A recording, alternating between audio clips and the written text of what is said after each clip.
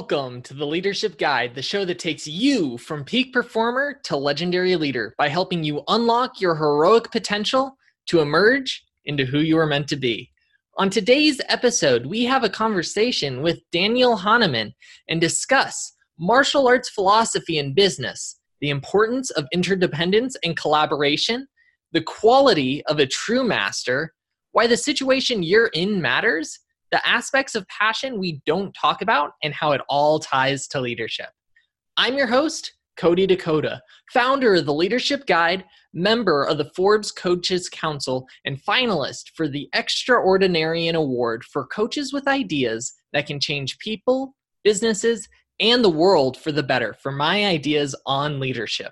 Stay tuned to the end of the episode to discover how to join the League of Legendary Leaders, an association of leaders with the goal to raise $100,000 monthly to support nonprofit causes which are currently looking to impact the world and make it better for future generations. Now, on to the show.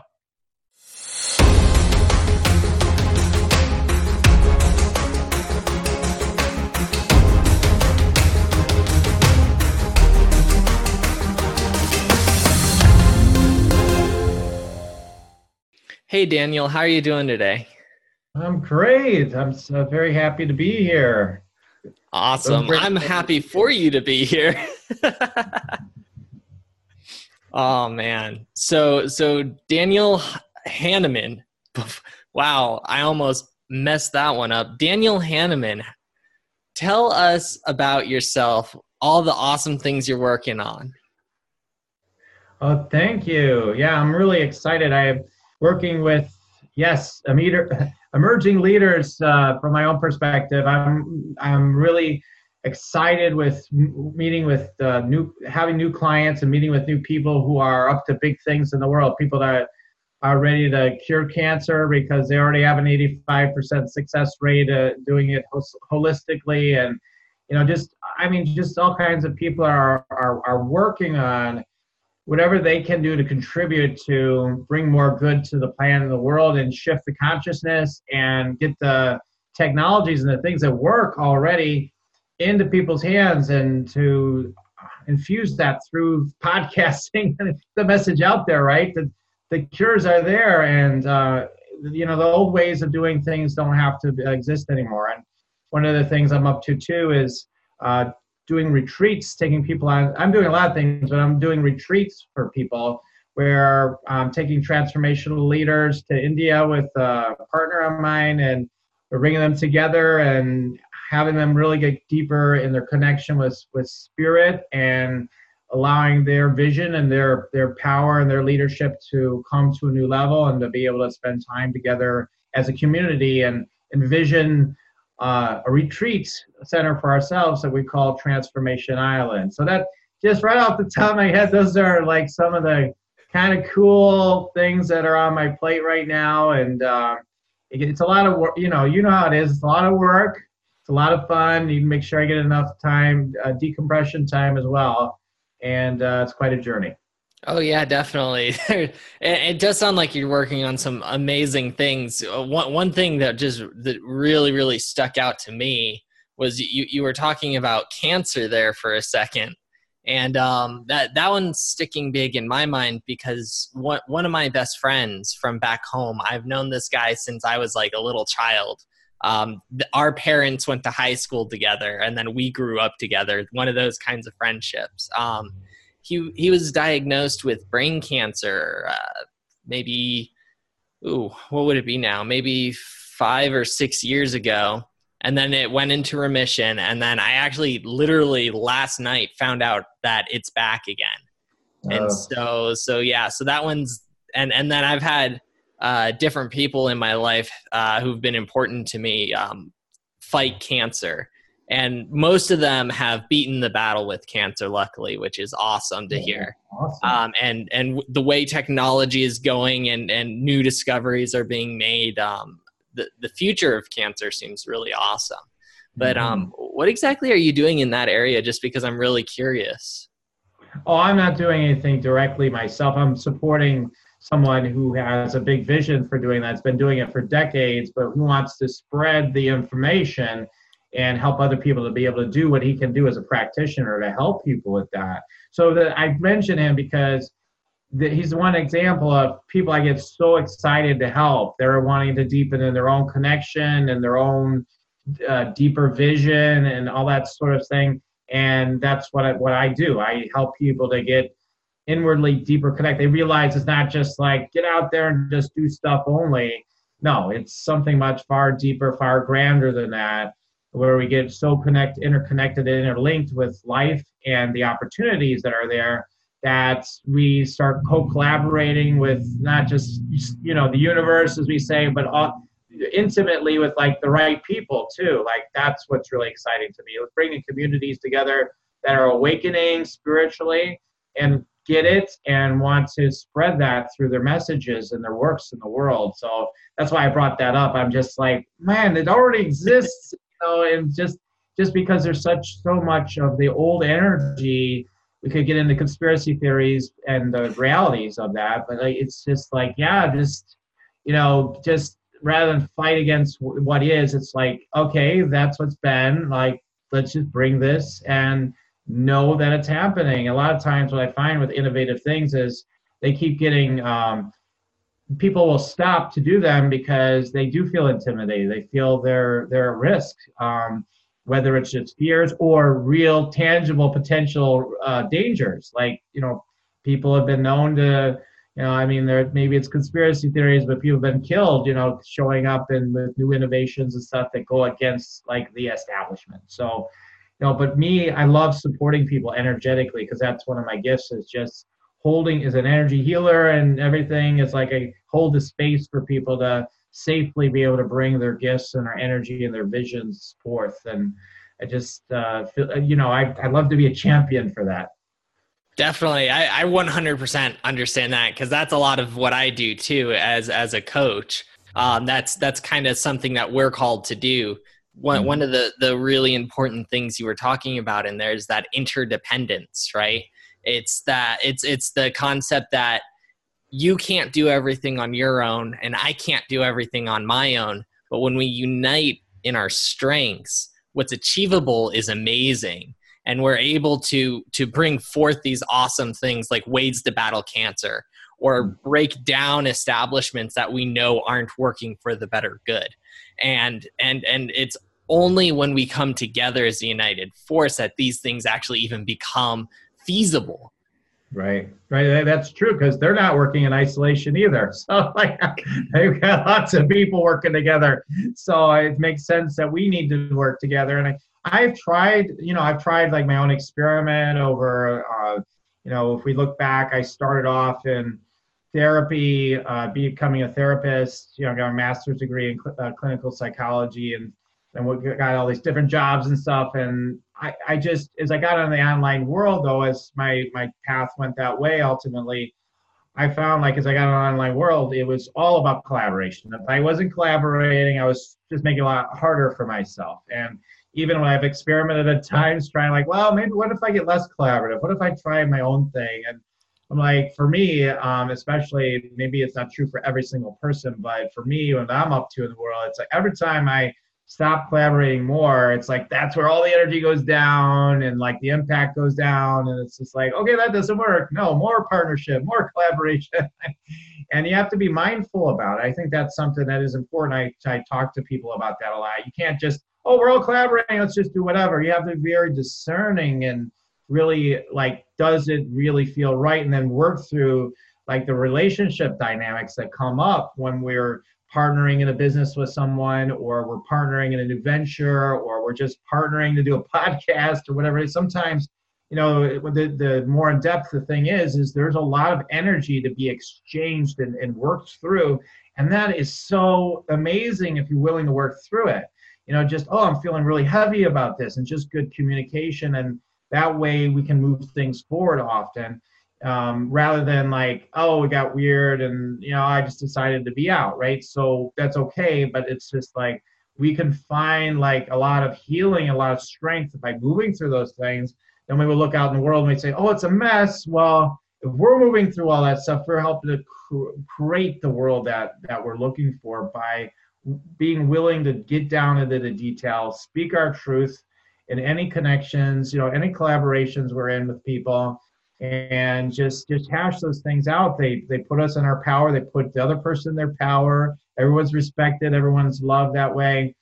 We approach it correctly, and it's just the most amazing thing. So a big part of what I like to teach people is about embracing, love everything, love everything that comes up in your life, your collaborations, whatever it may be.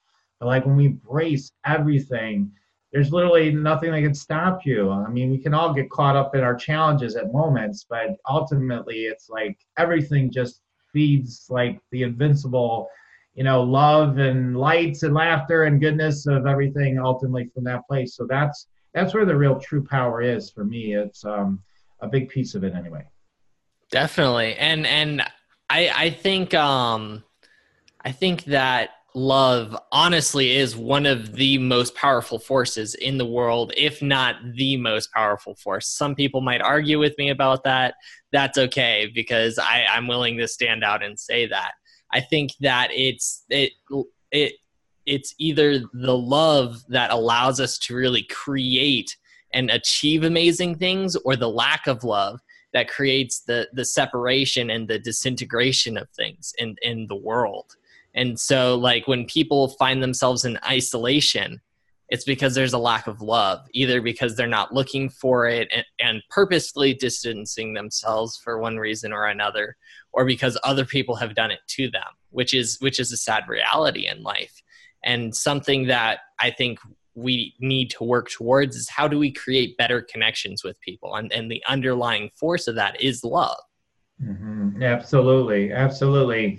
And so I know that when your personal dynamics, like I want to get back to the challenge of it. For me, I have run into my shadow with that at times. It's like, wow, I'm feeling, maybe if it's someone who's like does things similar to me, there could be moments when it's so synergistic, and then at times it's like, oh, I'm feeling really like jealous, or I'm feeling like if I'm partnering a JV partnership, it's like, Yeah. oh, but you just took some of my clients. But I would forget, like, I just gained some new clients from them too, and it doesn't matter because it's all circulating anyway. And it's, what I mean? It's ridiculous. So, but like your stuff comes up in the process, but working through those in partnership, whatever it is with people it's where the growth is. That's where when people say they want to grow their business, everything, as you know, Cody, is like, that's where the real growth really happens. That's what makes everything really go ultimately when we are in action with everything. It makes everything, move much more smoothly in an expanded way, in a deepened, beautiful way,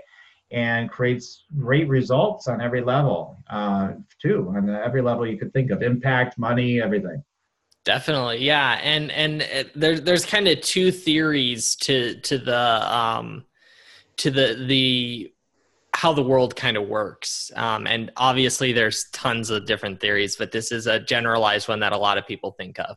A lot of people think that either the world is a pie, right? And I need to get the largest chunk of it that I can, or the world is filled with abundance. The way I like to talk about that one is the world is like a field, right? And if we all come together and work the field, we're able to create more crops to spread the wealth, right? Mm-hmm. Mm-hmm. And so I personally subscribe to the second option, but it can be really hard to look at the world that way sometimes, because we do have all these things that come up internally, like, oh, we're doing very similar things, but they seem so much better than me. Or the opposite, where you see them and you're like, I'm way better than them. That's just as damaging and dangerous, right? Yeah, exactly. Absolutely. I don't know why this is a place to bring this up, but I'm thinking about like martial arts. We've had some conversations. Yes. Having fun, right? Talking about the little bit I'm in. You're like way ahead of me with what I think, decades more than me. I don't know about that. At the same time, like that comes up to me, and because it's like I was saying, I don't know why we were getting really into it, and like I was like, yeah, well, the true master is, in whatever level you're at, is the one that's constantly the most humble ultimately, because like, well, I know better, I know I'm constantly learning. one of my first teachers in martial arts, oh, he always used to laugh. He was from a Korean champion or whatever, a national champion, and he'd make all the sounds when we do the fight, and bang, and all this stuff, and it's just so fun. And like one of the things he said once, he was incredible. You know, I got all my stories like you do about the people you've trained with, twisting the bag around his foot and stuff, all this stuff. But like, so, but he talked about like, yeah, if you win gold medal and you're jumping up and down, you bite on the gold medal and you think you're champion, you're not, you're loser, you're loser. Like he'd be really emphatic about like, you don't get, no, you're loser now. Like, because you don't get it, you know, you don't get it. Like, you know, this is a process of constantly deepening and growing. And I think that's one of the things, if people make a commitment to that in their entrepreneurial or business endeavors, whatever it may be, anything in life really, but like, when you're so committed to that, and you realize whether you feel like you're at the bottom or you're at the top, and it's still all the same in a way. You're still just constantly deepening in who you are and your expression in the world. That's where it's at. That's the deep, deep centered place. That's a great orientation for your life. And so I guess that's why the martial arts analogy came up into my mind. So it's beautiful. Definitely. And I'm so happy you brought up martial arts, because I love martial arts. And I think a big part of the reason why some of the greatest masters in martial arts have that kind of mindset, right? That they don't see themselves as the best, is because they understand how fragile the level of the best really is. Because there can only be one person at a time who's the best. And there's usually hundreds, thousands, maybe even more people that are also aiming for the best. And especially in martial arts, it only takes one good hit to change a fight completely. Even if it's a completely lucky hit. I remember I used to watch MMA a lot more often, and when I was watching it more often, one of the big fighters during that time was Anthony Silva. Now, Anthony Silva, he's a tremendous fighter, but I remember watching Anthony Silva, looking at his technique and everything, and I remember watching it and saying to myself, "Wow, he's a really terrible form." Right? Like he has awful form, but he was the top fighter for a good period of time. Why? Because he had extreme power behind his techniques. They were not thrown out very well, but when he made contact, he made contact. It was bad. I watched multiple fights where he was fighting someone who was significantly better than him as a fighter. And he won because he got the one hit that ended it like that. Right. And that it's so easy to see that in the martial arts world. Right. And his technique also ended up becoming his downfall, because he fought someone who was not a better fighter than him, but who was technically a lot better. Their technical skill was phenomenal, and they literally threw their leg up, and Anthony Silva threw a roundhouse kick and snapped his leg around the other person's leg because his technique was so bad. Right. So that ended up being his downfall. Right. But that's how fragile that best position really is, you know, because it can end just like that. Yeah, and it's all the ego mind perception anyway. Like, I won, I knocked you out, right? You hit, right? That's all it takes. Now you're the champion of the world. I mean, any person could knock out a champion potentially anyway, right? No, now I'm the champion, right? One proper hit, you know, you never know, right? Exactly. And then, but then at the same time, that doesn't necessarily mean that person is better, right? It just means that at that moment, they won the battle. Right. Exactly. Right. And so often, right, I feel like we get trapped in this concept of I want to be the best, and it doesn't serve us well, because it's not about being the best of everybody, because that is just a ephemeral thing anyways. It will go away at some point, right? Whether with age, with time, with resources, whatever it is, it will go away at some point. But more important than being the best overall is being the best version of who you are. And that's where I feel like, especially in martial arts, the greatest masters really, really understand that is even if I somehow do make it to be the best fighter in whatever league that, with whatever rules they have for that league, right? That doesn't necessarily mean I'm the best version of myself. Right. And it also, and also if I don't reach that, that doesn't necessarily mean I'm not the best version of myself either. Right. Right. I mean, it reminds me of Mike Tyson outside of martial arts, but with boxing. No, that's still martial arts. That's just American. Right. It depends. Except I would consider martial arts personally too. But anyway, he was suddenly seemed unstoppable, right? But on a technical level, you could say, oh, then they started realizing, well, distance, the no-brainer stuff. Distance, okay, he's got short arms, we'll just keep him away from us and we'll be fine, right? So that's primarily how people beat him, it seemed. And but what I wanted to say also is to what you're saying, it's he's just an angry, rageful man, right? The only way he got love is by killing people on the ring, right? That's where he got his love. And so when he was no longer a champion, then he was really, really in a hard spot, right? And then what happened is now, he's, I don't know in details of his life, but I've heard him talk, and he's like, yeah, boy, I've had a lot of problems in my life, and I look back and I feel sorry and I feel sad for who I was actually, rather than proud, boy, I was this great champion. It's well, I realized I was really messed up. In reflection, no, not champion, really messed up, so it's really interesting.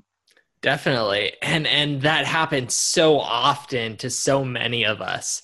It's a kind of a disease in many senses. We kind of have this this mindset that's been ingrained in us through our educational systems, that there's this concept of the best, and if we're not the best, we're automatically failures, right? Even the way the educational system is designed, right? If you're not the valedictorian, you're just an okay student.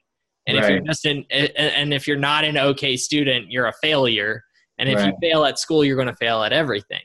And that's not necessarily true. Can it be true? Definitely it can be, right? But how many stories are there of people who completely flunked out of high school, right? Or didn't even go to high school and have gone on to be the heads of amazing businesses? Now, I'm not saying that happens every single time. I'm not saying that's the norm, right? But it's not the only determiner either. No, not at all. I mean, we know a lot of cases. Einstein, is considered an idiot and all this stuff. The stories go on and on.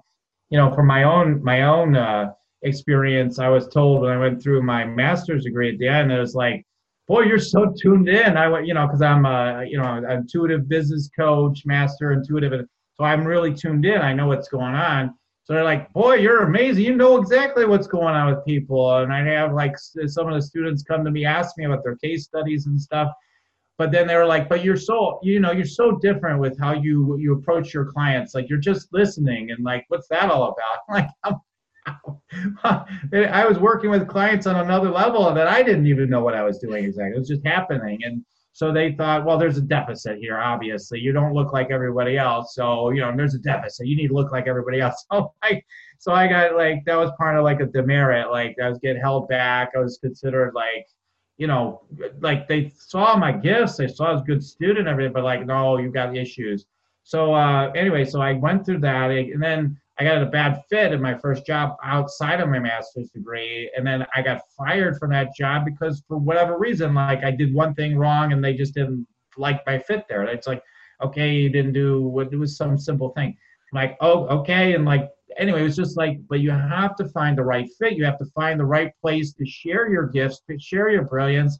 And that's where you'll find the success. You just be where you felt like you didn't fit in, where there you just finally flourish like nothing else. And it's a matter of just finding the right things and landing with them. It always is. Otherwise, you feel like a fish out of water because you're out of your element. I mean, you're not doing your thing. I mean, again, if we take martial arts, we could talk about all day, right? So you could be an amazing at jiu-jitsu or something, Brazilian jiu-jitsu or something, but like you're not really good at striking. No matter how much you practice, you're just not that great at striking. You're just mediocre or something, right? But you're amazing at the other thing. So it's like if you try to be a champion striker, forget it, you're not going to make it. But Brazilian jiu-jitsu, you got it, right? So like, or whatever, you could be amazing life coach, but you're just horrible at like fixing computers or something. So of course you would feel like I would help you, right? Like, just common sense, really, ultimately. But like, just it's a great reminder for our audience and for all of us, really. Definitely. And because you brought martial arts up again, the one style of martial arts that I always think of in this context, it's a style called capoeira, which if you've ever seen capoeira, it's one of the most beautiful styles of martial arts, in my opinion. And its history is awesome. It was actually brought to Brazil by African slaves. And the African slaves were not allowed to practice martial arts because they were slaves, go figure, right? And so basically they weren't allowed to practice martial arts, but they had to figure out some way to be able to defend themselves. Oh, so go on. I've heard about this. I've heard about this art before, believe it or not. Go ahead. Tell us about it, though. Yeah. And so they disguise their martial art as a dance.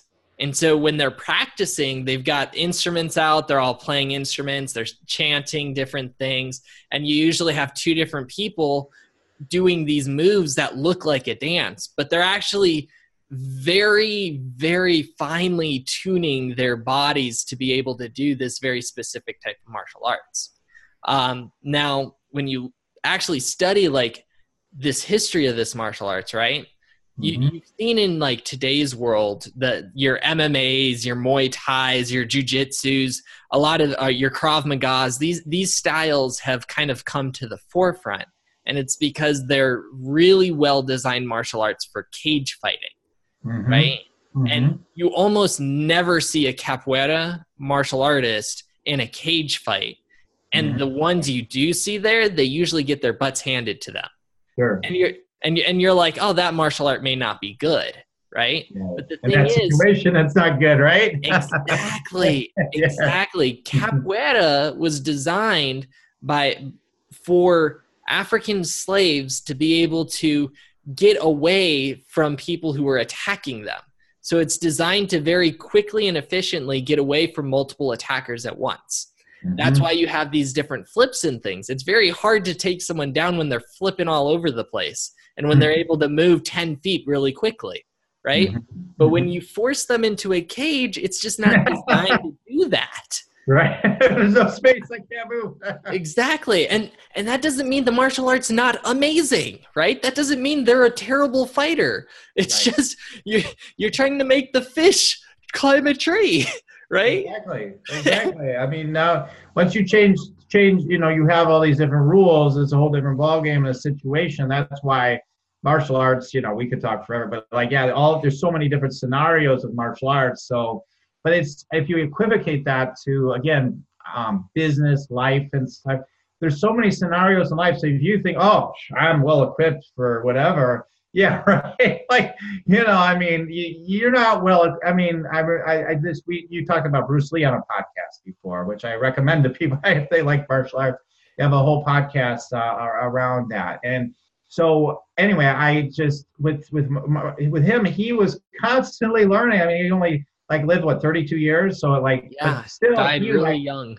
Yeah, he was constantly studying night and day. It's not like he ever thought well, man, I don't need to learn anything else. I'm just crushing it, and I can handle anything now. He knew there's endless learning there, and that's true in life. If you think the minute you think you got it handled, look out. You may get your butt handed to you in business or life. I mean, you've got to constantly be on your growing edge, so to speak, right? You have to constantly be learning. I mean, that's just part of the joy of life when you embrace it. It's just a constant. So absolutely. Definitely. And there's always more to learn, right? Like even at the things you're amazing at, there's always more to learn, right? I love martial arts. I've learned so much martial arts history and the theories behind these different things. But I can tell you, I don't know half of what actually exists out there. I mean, if you just look at the Chinese martial arts alone, there are literally hundreds of styles of Chinese martial arts, literally, right? Right. And then like every family has their own variation. And so like that like Tai Chi, right? There's five main styles of Tai Chi, but there are hundreds of variations of Tai Chi. And that's Right. just Tai Chi. That's only one of the styles of Chinese martial arts. Right. Like you can't exhaust your knowledge in that. And like it's disappointing when someone in any field feels like they've kind of reached the end of what there is to know in that field. And Mm-hmm. I don't care what your business is or what your trade is, right? If you're a salesman and you think that you know everything there is to know about sales, you're Mm-hmm. wrong, right? Zig Ziglar, one of the best salesmen of all time, never thought he knew it all. Mm-hmm. Right, exactly. Exactly. It just never ends. And that's something I've always embraced on one level, but I've also resisted, if I'm honest. There have been times when Yeah. I resisted the idea of needing to learn. Oh, I already know all this stuff. But I find like, again, it's like the beginner's mind. If you keep with that beginner's mind, you can always gain more from even things you've heard a million times before. So it's not always like new in people, I think, get too fascinated sometimes with only new information. It's like, okay, you might have heard this 5 million times, but maybe you need to hear it again. Maybe there's something else that's going to drop in that maybe you weren't able to hear the first 5,000 times, right? So, it's important to just constantly be in that open, receptive place of being open to hearing something and letting it drop into you where it hasn't, before as well. So, yeah, there's no limit to that. And the more I've embraced learning, in every area, like if I find I shut down, again, your growth shuts down, your sense of happiness and satisfaction goes down. Like that's like when we're lifetime learners, we keep trying new things. Like, let's say you're like, well, I don't, I'd love to be able to do this or that, but I don't know how to get started. Well, just dive in, whatever it might be. So, like, I don't know how to create a transformation island. I don't know what I'm doing, but I'm seeing about it. I'm seeing about participating and making that happen. I don't know how to do it. That's part of why it's so exciting. I don't know. If you don't know how, that means it's exciting. There's something in it for you. And so that's where the passion comes from. If you don't want to learn about something anymore, my experience of that is sometimes it's resistance, but sometimes it's that maybe it just doesn't interest you anymore. Maybe it's time to get out of that thing you're doing. Like, I don't want to learn more about fixing computers because maybe it's not really your passion, right? So it just all kind of depends. But when you follow like the things you don't know about, but you feel uncomfortable about, and you're willing to learn about that and go deeper, that's where the biggest growth is, right there. Definitely. Now you brought this up, and this is a very interesting thing that people are debating in today's world, I feel. And so I'm just curious on your take on where passion plays a role in life in general. Because it's something that a lot of people are talking about, and there's a few different viewpoints. So I'm curious, what's yours, and what have you found to be the path on that? Mm-hmm. Well, let's see. Yeah, we could go really deep here, right? You're that kind of guy, so we could probably do that. I think for me, well, I happen to be a passion test facilitator with Chris and Janet Atwood, if you know about them. So I definitely have been talking about and teaching about passion for a long time. So the simplistic part of it is we help identify like what are your top 5 passions, put your attention squarely on those things, allow those things to happen in your life. So my take on, there's it's a loaded word, like so many words, right? So who knows what passion means? It's just a word, right? We don't know all what it means. But for me, it means like, what is the thing that is in your belly? What's the thing that put in you really that you're just so on fire about? And it may change somewhat to some degree throughout your life, right? You're passionate about this, now you're not, it shifts, it changes. And then there's those undercurrents of certain things that for a lifetime or more, you're just just lives in you. It's a passion. It's something that just never seems to really completely die. And those things are the things a lot of times the label is like your sole purpose or something like that, right? So this is like my thing. I've come here, or I might say your sacred purpose, whatever, give it whatever name you want. Those are the things that are really interesting. Those are the things that when you really start, living those things, like for the people I've helped, like healers and coaches, everybody's a healer type that comes to me. They don't call themselves healers. They're wanting to heal the planet. They want to heal some way. So the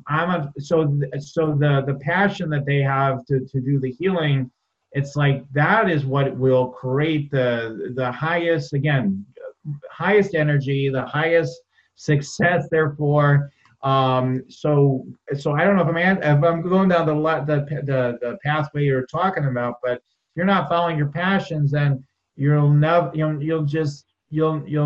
I mean, you could say like some people say like. Like some people have had success, like worldly success, and said it wasn't their passion. Like I just got good at it. I just put my nose to the grindstone. But then I would say your passion was putting your nose to the grindstone to get this stuff done, right? So somewhere in there is your passion, right? So people could argue with me, but I can find where their passion was within it that made it work. Passion in my world is required for highest levels of actualization and success. Definitely. And that's actually exactly where I was going down, because there's a lot of the two kind of different theories on passion I hear is you need passion, right? And if you don't have passion, you need to find something different. That's usually one thing. Or passion is not what you necessarily need. It's great if you have it, but you just need to get in there and do the work. Those are kind of the two big theories around it. And for me, the way I see it is that you need to have passion, but you don't necessarily need passion for what it is you're doing. You need to discover how you can be passionate in general. And so the direct work may not be what you're passionate about, right? But what it impacts might be what you're passionate about. Right, exactly. Your passions are in there somewhere, and it's like, hallelujah. Yes, brother. So it's in there. The passion is in there, or it's, you just will be miserable and you won't have the results you want to see in your life, etc. You'll just be suffering a lot. And that's what happens. People that don't live their passions, they suffer a lot. So living your passions really is you really, really step into it. It's, to me, like one of the things that came up as you were talking is really stepping into, like, it's another one of those loaded words. It's stepping into your power. It's stepping into what's real for you. And some people will not step into their passions because they feel like, well, I might get hurt. Maybe it won't work, right? Like when you were playing as a kid and someone stole your toy or something, I don't know, maybe it's vulnerable, right? Because you're passionate about it and you feel like something could stop you. But truly, when you're really fully in your passion, nothing could stop you. Like last night, I mean, honestly, I wasn't in a great mood. Something came up in the business and I was like in a rage or anger that I just hadn't experienced in quite a while. And I happened to be going to the gym, right? Going to work out. and you can imagine, Cody, I was in there. And I was just like, I just felt, how you get in those states where you're just like, it doesn't matter how many reps I need to do. I'm just going to keep going. Like, rah! And like by the time I was done working out, and it felt, in a way, even though I wasn't in a good mood, it felt so good, right? It feels good to be in the energy you're in if you embrace it. If you're like, oh, I shouldn't be feeling that way, that's where you're off. That's where you're not aligned with where you are. So I just got so into it. And then when I was done with the workout, I'm like, that was nothing. I could work out a lot longer. It's nothing. I don't even have a sweat on me right now. Come on. Like, I mean, literally, my attitude is I just barely got warmed up and I was in there for like an hour and a half, And like, so it just, when you're passionate, my point of using that story is when you're passionate, it feels like nothing. Like when people say hard work, I say, screw that. No, it's about being in your passion, being in the state you're in. You don't always feel that passion. Sometimes you're passionate for a nap, a day off, a week, a month off. Okay, that's your passion then.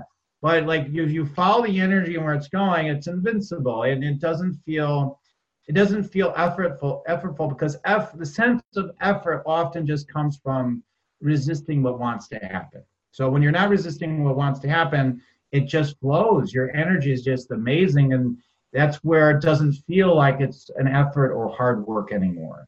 And that's the place I like to guide people into as well. It's really cool, the discoveries we can make around what's really like what really can be possible for us when we do that. Definitely. And I think this actually gets into a key misperception with what is passion, right? Because I Mhm. think there's this overwhelming belief that passion is like this force that always makes you feel wonderful and amazing, and the world is full of butterflies and rainbows, and like if I don't feel that, I obviously must not be passionate, right? And Right, right. what I found more true than that is usually when you do feel passion, you feel all of the range of emotions at a higher level, right? It's Yes, it's like a more energetic feeling of whatever that emotion is. yes, So if you're sad, right, but you're passionate about the thing you're sad about, you're going to be more sad, but you're still passionate. Or if you're angry about the thing you're passionate about, you're going to be at a higher level of angry than if you weren't passionate.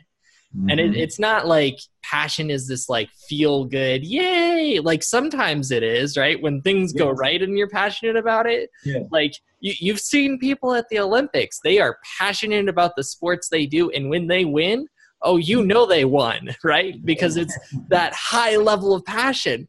But at the right, same point, you see those same people at the Olympics who didn't win, and you see right, the lowest levels of low, yeah, especially when they were right there, when they were just half a second behind someone else, or like they were winning and fell at the last second, or like that's where you see just the lowest levels of low.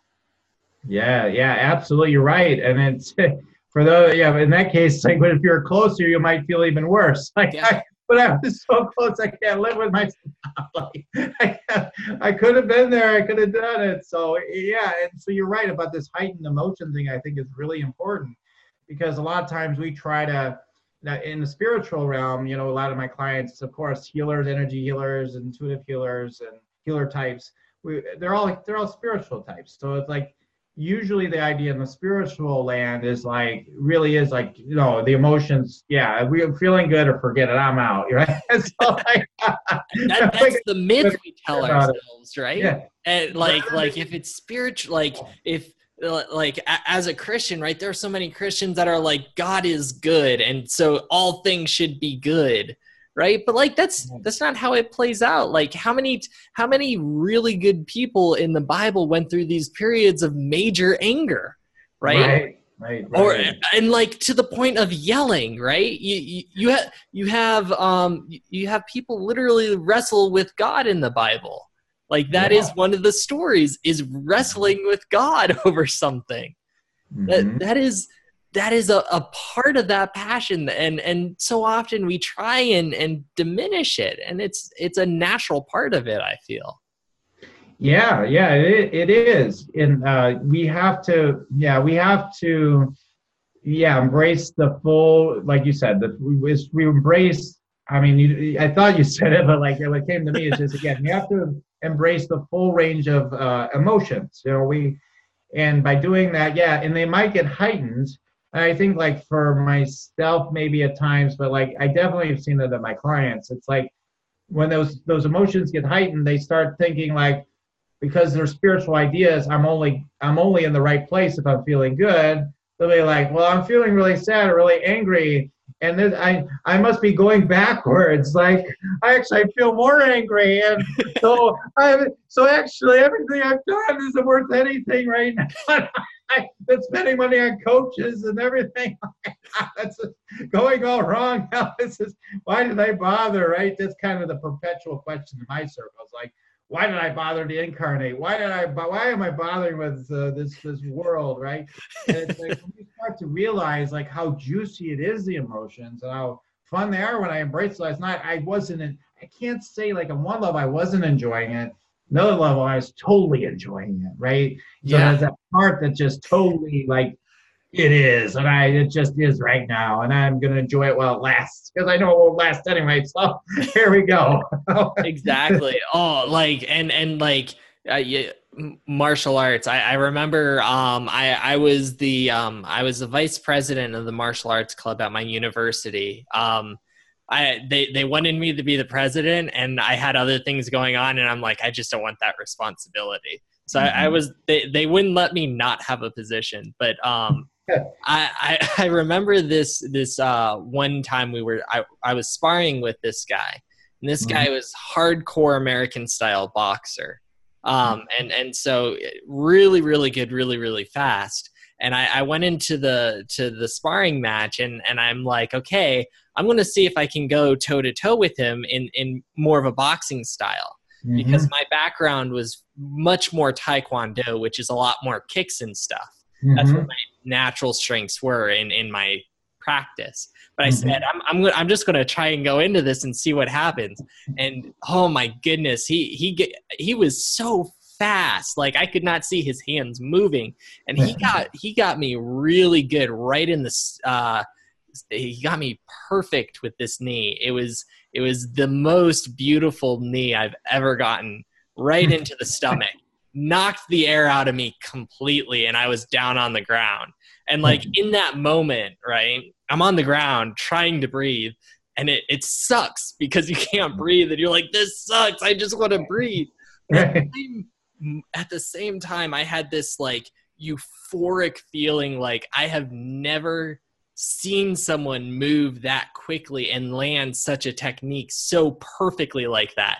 To be able to experience that was amazing. And even though I'm on the ground trying to breathe, like I literally can't breathe, there's a euphoria to it. And I think that's what happens when you're fully passionate about these, Yeah.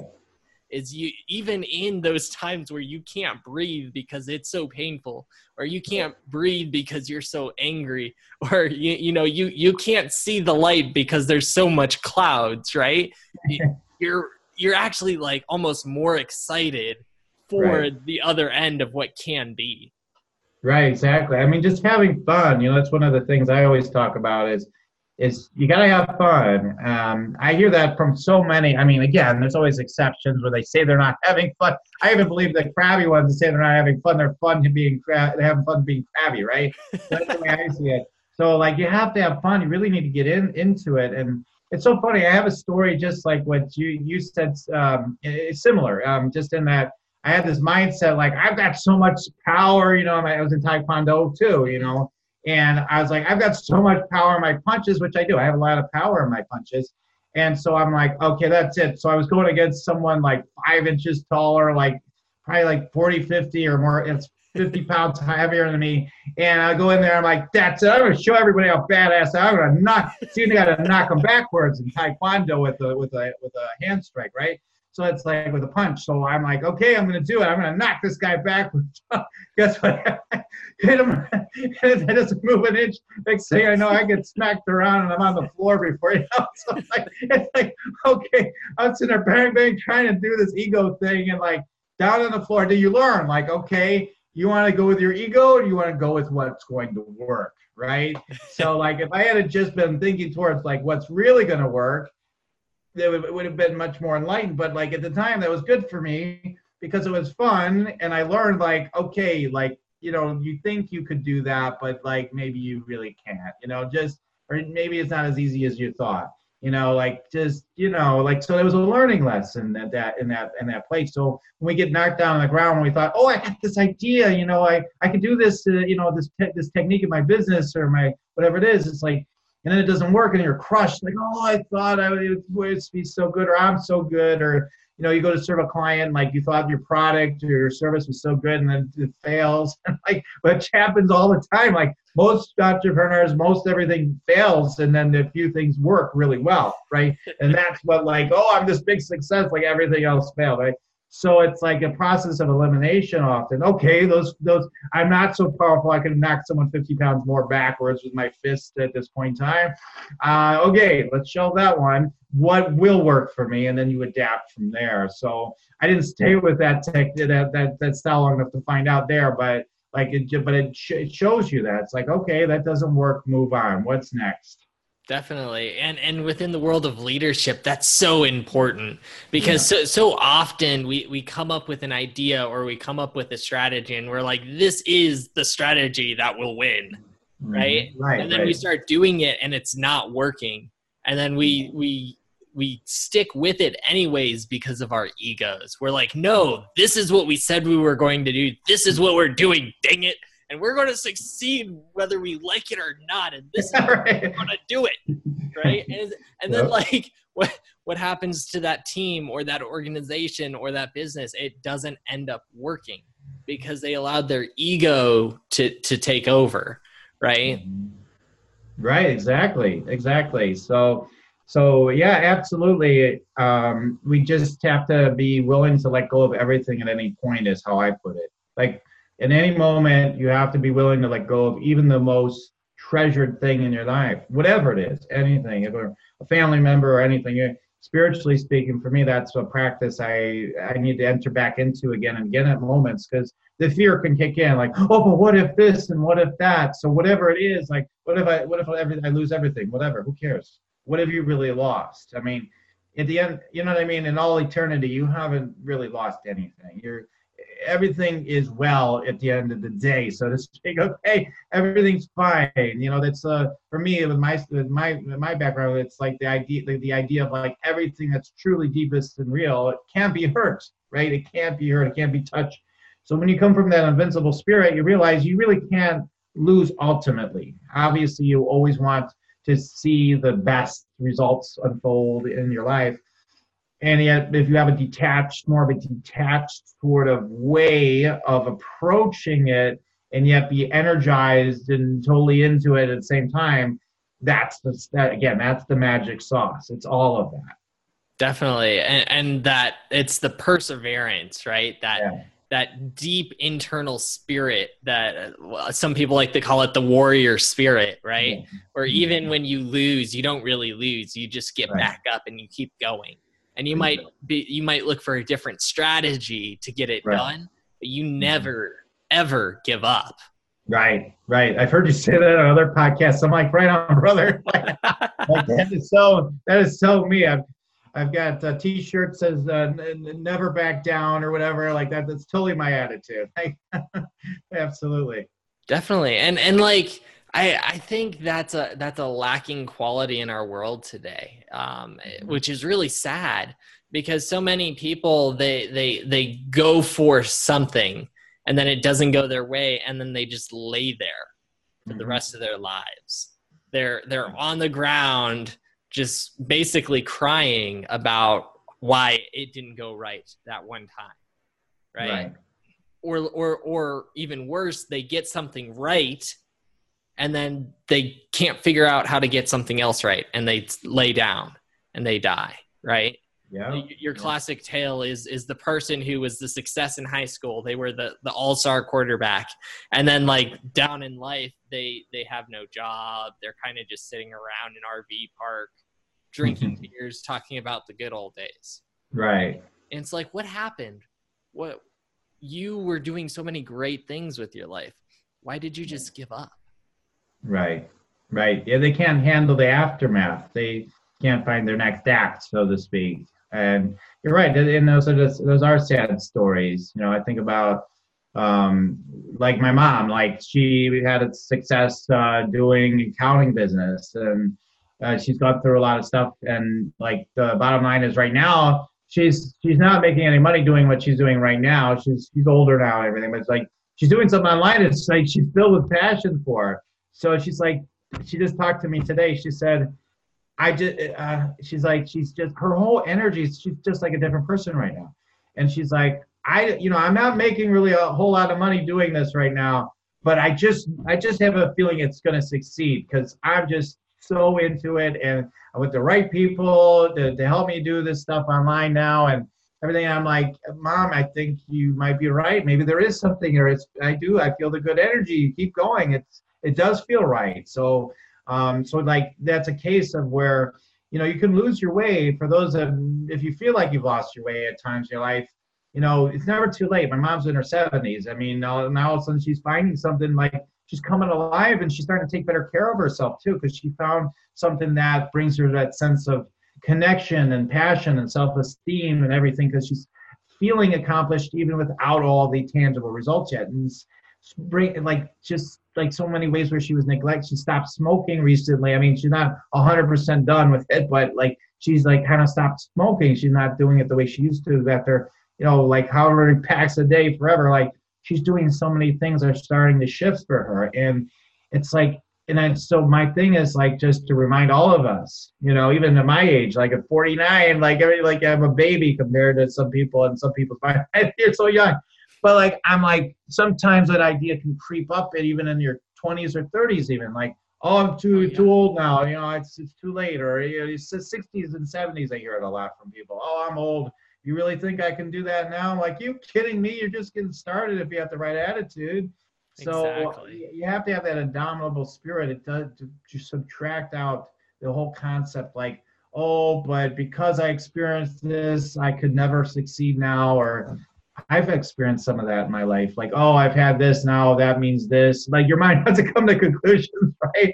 And it's like, no, there's something really deep in there that wants to happen. It's just a matter of getting in contact with it. And that is part of the work I do, is helping to tune in to what is that and bringing that out and helping you to do that. And I happen to do that primarily for people who are already usually kind of know what it is, but like to evoke that. That's really important.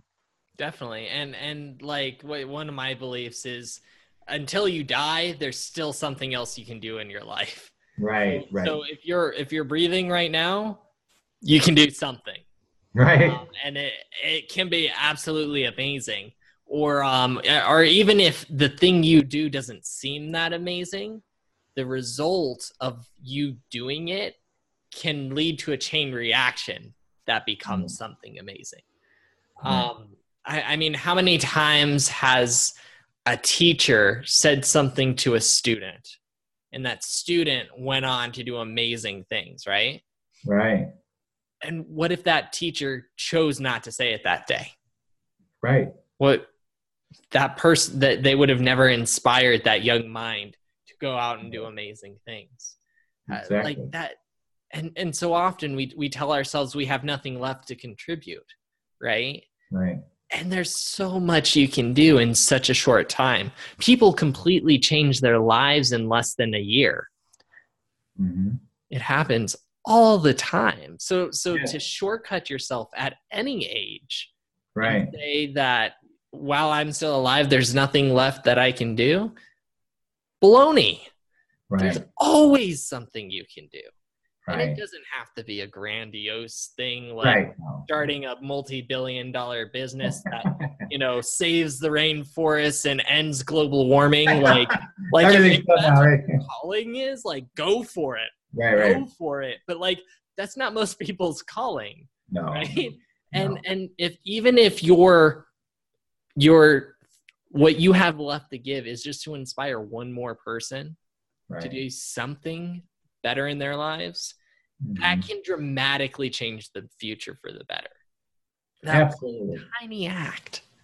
Yeah, I mean, it's true. We see there's so many examples. I just, one always stands out in my life of all the people I help, because I'm in the helping profession. And we all help all the time anyway. But I just like it was before my career or whatever even kicked off. But I was actually a reading teacher for a while in grad school. They had me helping college students learn how to read. Kids are trying to get into college in a way. They're developmental students. So I was helping, and there's a lot of kids in there that were from, not a lot, but some that were from rough backgrounds and even in gangs still. So one of them that was from that background had been shot earlier in the year even, in there, and he was struggling with his reading tests, and he was about to give up, when people give up. But he was like this at his desk and everything. And then he just happened to peek up and take a look at me. I did one little thing. I went, just put my thumb up, and I like that. I'm showing you right now, Corey. That's all I did, and he just was like, he didn't do this. He kind of like tipped his head or whatever. He's just like, yes, sir. Like it's just like it just landed for him. And he's like, that's it, and he just dove right in. By golly, he passed that test. He barely made it, but he passed that test. And then when I saw him, like every time I'd see him after that, I'd just be like, it was just that love that was so deep and so profound that I felt with for this young man. It's like I just like I just by the grace of God, I don't take the personal credit. It is a thumbs up, but like, and yet it was huge, and yet that's all it takes is the point too. Like, shit, I did may have changed his life. Maybe he threw in a towel. Who knows what's next then, right? So it made a big difference in his life, I felt. And, it's it's simple as giving someone a thumbs up could change their whole life. We hear these things all the time. I hear all the time, Cody, on these podcasts, right? We heard it at the News Media Summit that we were at. They're like, yeah, someone listened to my podcast, said they decided not to kill themselves today because of what I said. It happens all the time, and it happens in life all the time, more than we realize. Definitely. And that's the power we have in today's world. There are so many people that are just, they're so disconnected. They're so isolated, and they don't see anything going forward. Right. Mm-hmm. And to simply give someone a thumbs up, or to simply say, hey, how's it going? And actually mean it, not just say it as you pass. Right. Mm-hmm. But like actually like stop and say, hey, how's it going? Right. Mm-hmm. Or to wave at someone as you pass by and driving. Right. Mm-hmm. Or smile at someone when you walk past them at the grocery store. Those little things have literally changed people's lives. There have been so many people who were getting ready to kill themselves that day. And someone's minute act of kindness made them decide not to kill themselves, and they went on and did something in the world. Right. Absolutely. So please do not listen to people that say like, we can't just kind of be loving kindness anymore. We need to do more. Like just calm down a little bit with those people. Like be a little leery of that kind of energy coming from people. This more thing, we kind of falling into that with the save the world stuff too. We have to be a little bit careful with that stuff, or we're just feeding into the same thing that created the problems we're saying that exist. It's the same energy dynamic. You think it's for the good, but it's like it's creating a similar dynamic. So instead, it's like like I said, with like the stuff that I want to bring forth, these people I'm supporting, it's not about like, we got to bring down the establishment. I don't find that to be the right approach personally. Maybe that helps for some other causes, or some people the way they need to approach things. But like for me, it's more like, let's just focus on like what wants to happen, because it really is scientifically true. What we put our attention on is the reality we live. Period. End of story. It really is what we're truly putting our attention on ultimately. And that includes the undercurrent, of course. People say subconscious, everything. It's all that, but it's there and you can sense it and feel it. So what are you putting your attention really on?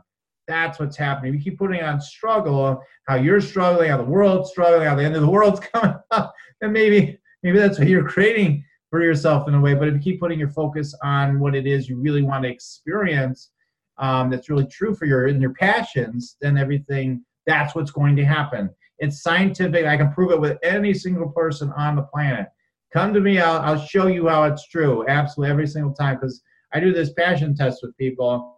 Every time we measure everything, like, well, let's see, which passion are you really living the most, and rate like how much they fulfilled it. It's always directly proportional to the amount of attention they've been putting to it. If you're not putting your attention on it, it's not happening. But your pure attention to it, and not with the negativity at the same time and all your fears, it's happening. We're all going to have negativity and fears at times, but if it's not your predominant thing, then the thing that we're focused on is going to come into fruition. So I think this like I guess some people call this like LOA 101 stuff right now, but it's like we have to remember these simple truths. At some point, the mind says always, it's not enough. We need more. there's something enlightened about that, but it gets twisted into, endless suffering and striving for something that is not real. Okay. In my perception. Okay. So it's like, you'll never be satisfied. You'll constantly be starving, inwardly, when you could be just enjoying everything. And that's why I said with loving and embracing everything. When you love and embrace everything, it's like it negates its negative charge. It allows it to start to shift, because all life wants to experience that embrace of life itself, which part of that is, the spectrum of that is love. It's just presence, it's love. And that starts to change everything. That is that ripple effect for sure. Definitely. And thinking in that, one of my favorite lines that I like to talk about with that whole idea of like striving for more, right, is you need to be satisfied but not content, right? Mm-hmm. Everything you have is amazing, whatever that is you have, even if it's the very bare minimums, awesome, but continue striving for more, right? The problem we have so often is we strive for more, but we're also not satisfied with what we have, right? And so that creates this perpetual cycle of never have enough. Exactly. Right? So I need more because I don't have enough, but then when I get it, I need more because I don't have enough. Mm-hmm. You have to stop that cycle and say, no, it's okay. I have everything I need. Everything I'm striving for isn't because I need it, but I'm striving for it because I want to, because I'm looking to become a better version of myself. I think for me, the way I look at it is that it's if we keep forward projecting, that's where it creates that problem too. Like, okay, but I want to get there. Well, if you drop out of that and you're just living in full aliveness right now, perpetually, you naturally are going to have what we consider growth and new breakthroughs and improve and all those concepts, right?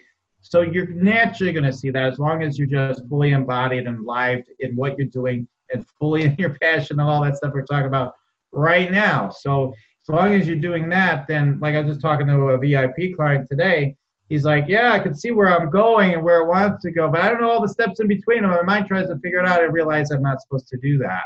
I'm not supposed to go too crazy trying to figure out all this because I don't know. Truth is, I don't know. I can try to map it out. Maybe that's right. Maybe it's not. Probably not right. It's not going to be the way it goes.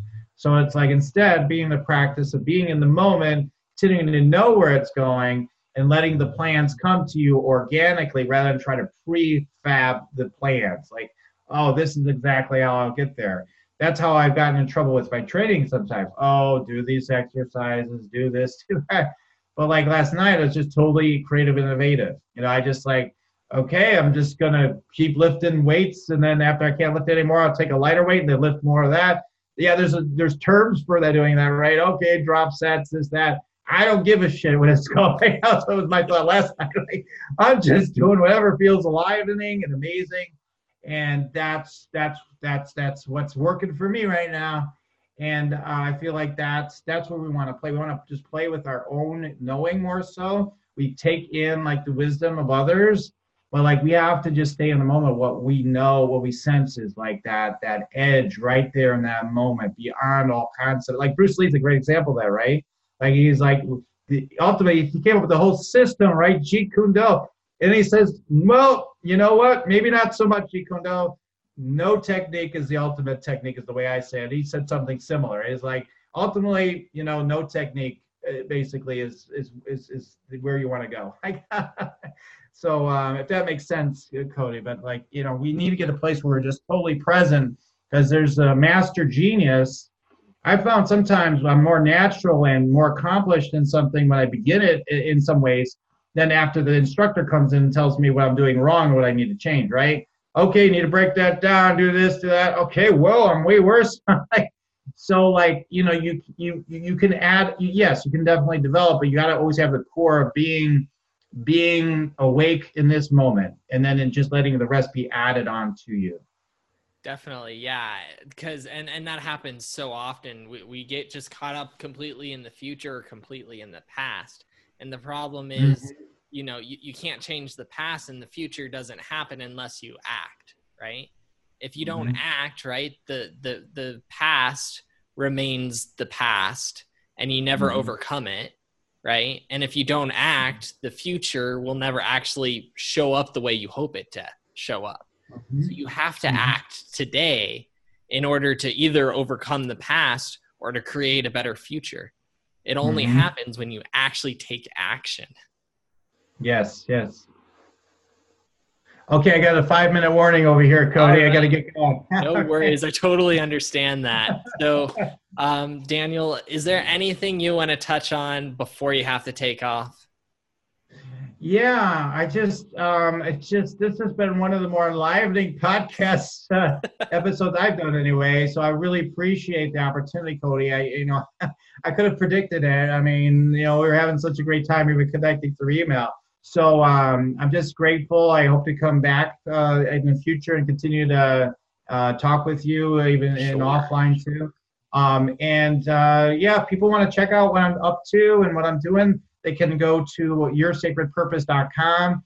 I offer free consultations for people that are the right fit. People are wanting to step up into their power as healers, transformational leaders, spiritual entrepreneurs. And you can also get a meditate and make money meditation, and also understand 4 ways you can learn how to meditate and make money. So check that out. Awesome. Thank you so much, Daniel. And definitely, anytime you want to come back, just let me know and we'll have another great conversation. I would love that. Awesome. Okay, it's been a pleasure, Cody. Same for me. Thanks. Thank you. Thanks for listening to this episode of The Leadership Guide. Please make sure to go onto your favorite player of choice and there, rate the show, then subscribe so you don't miss any future episodes.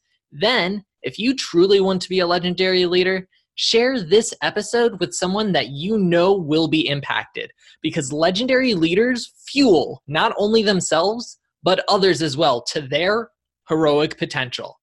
If you want to unlock your heroic potential faster, then you will want to join the League of Legendary Leaders, an association of leaders who are dedicated to unlocking their heroic potential, unlocking the heroic potential of others, and where legendary leaders are born.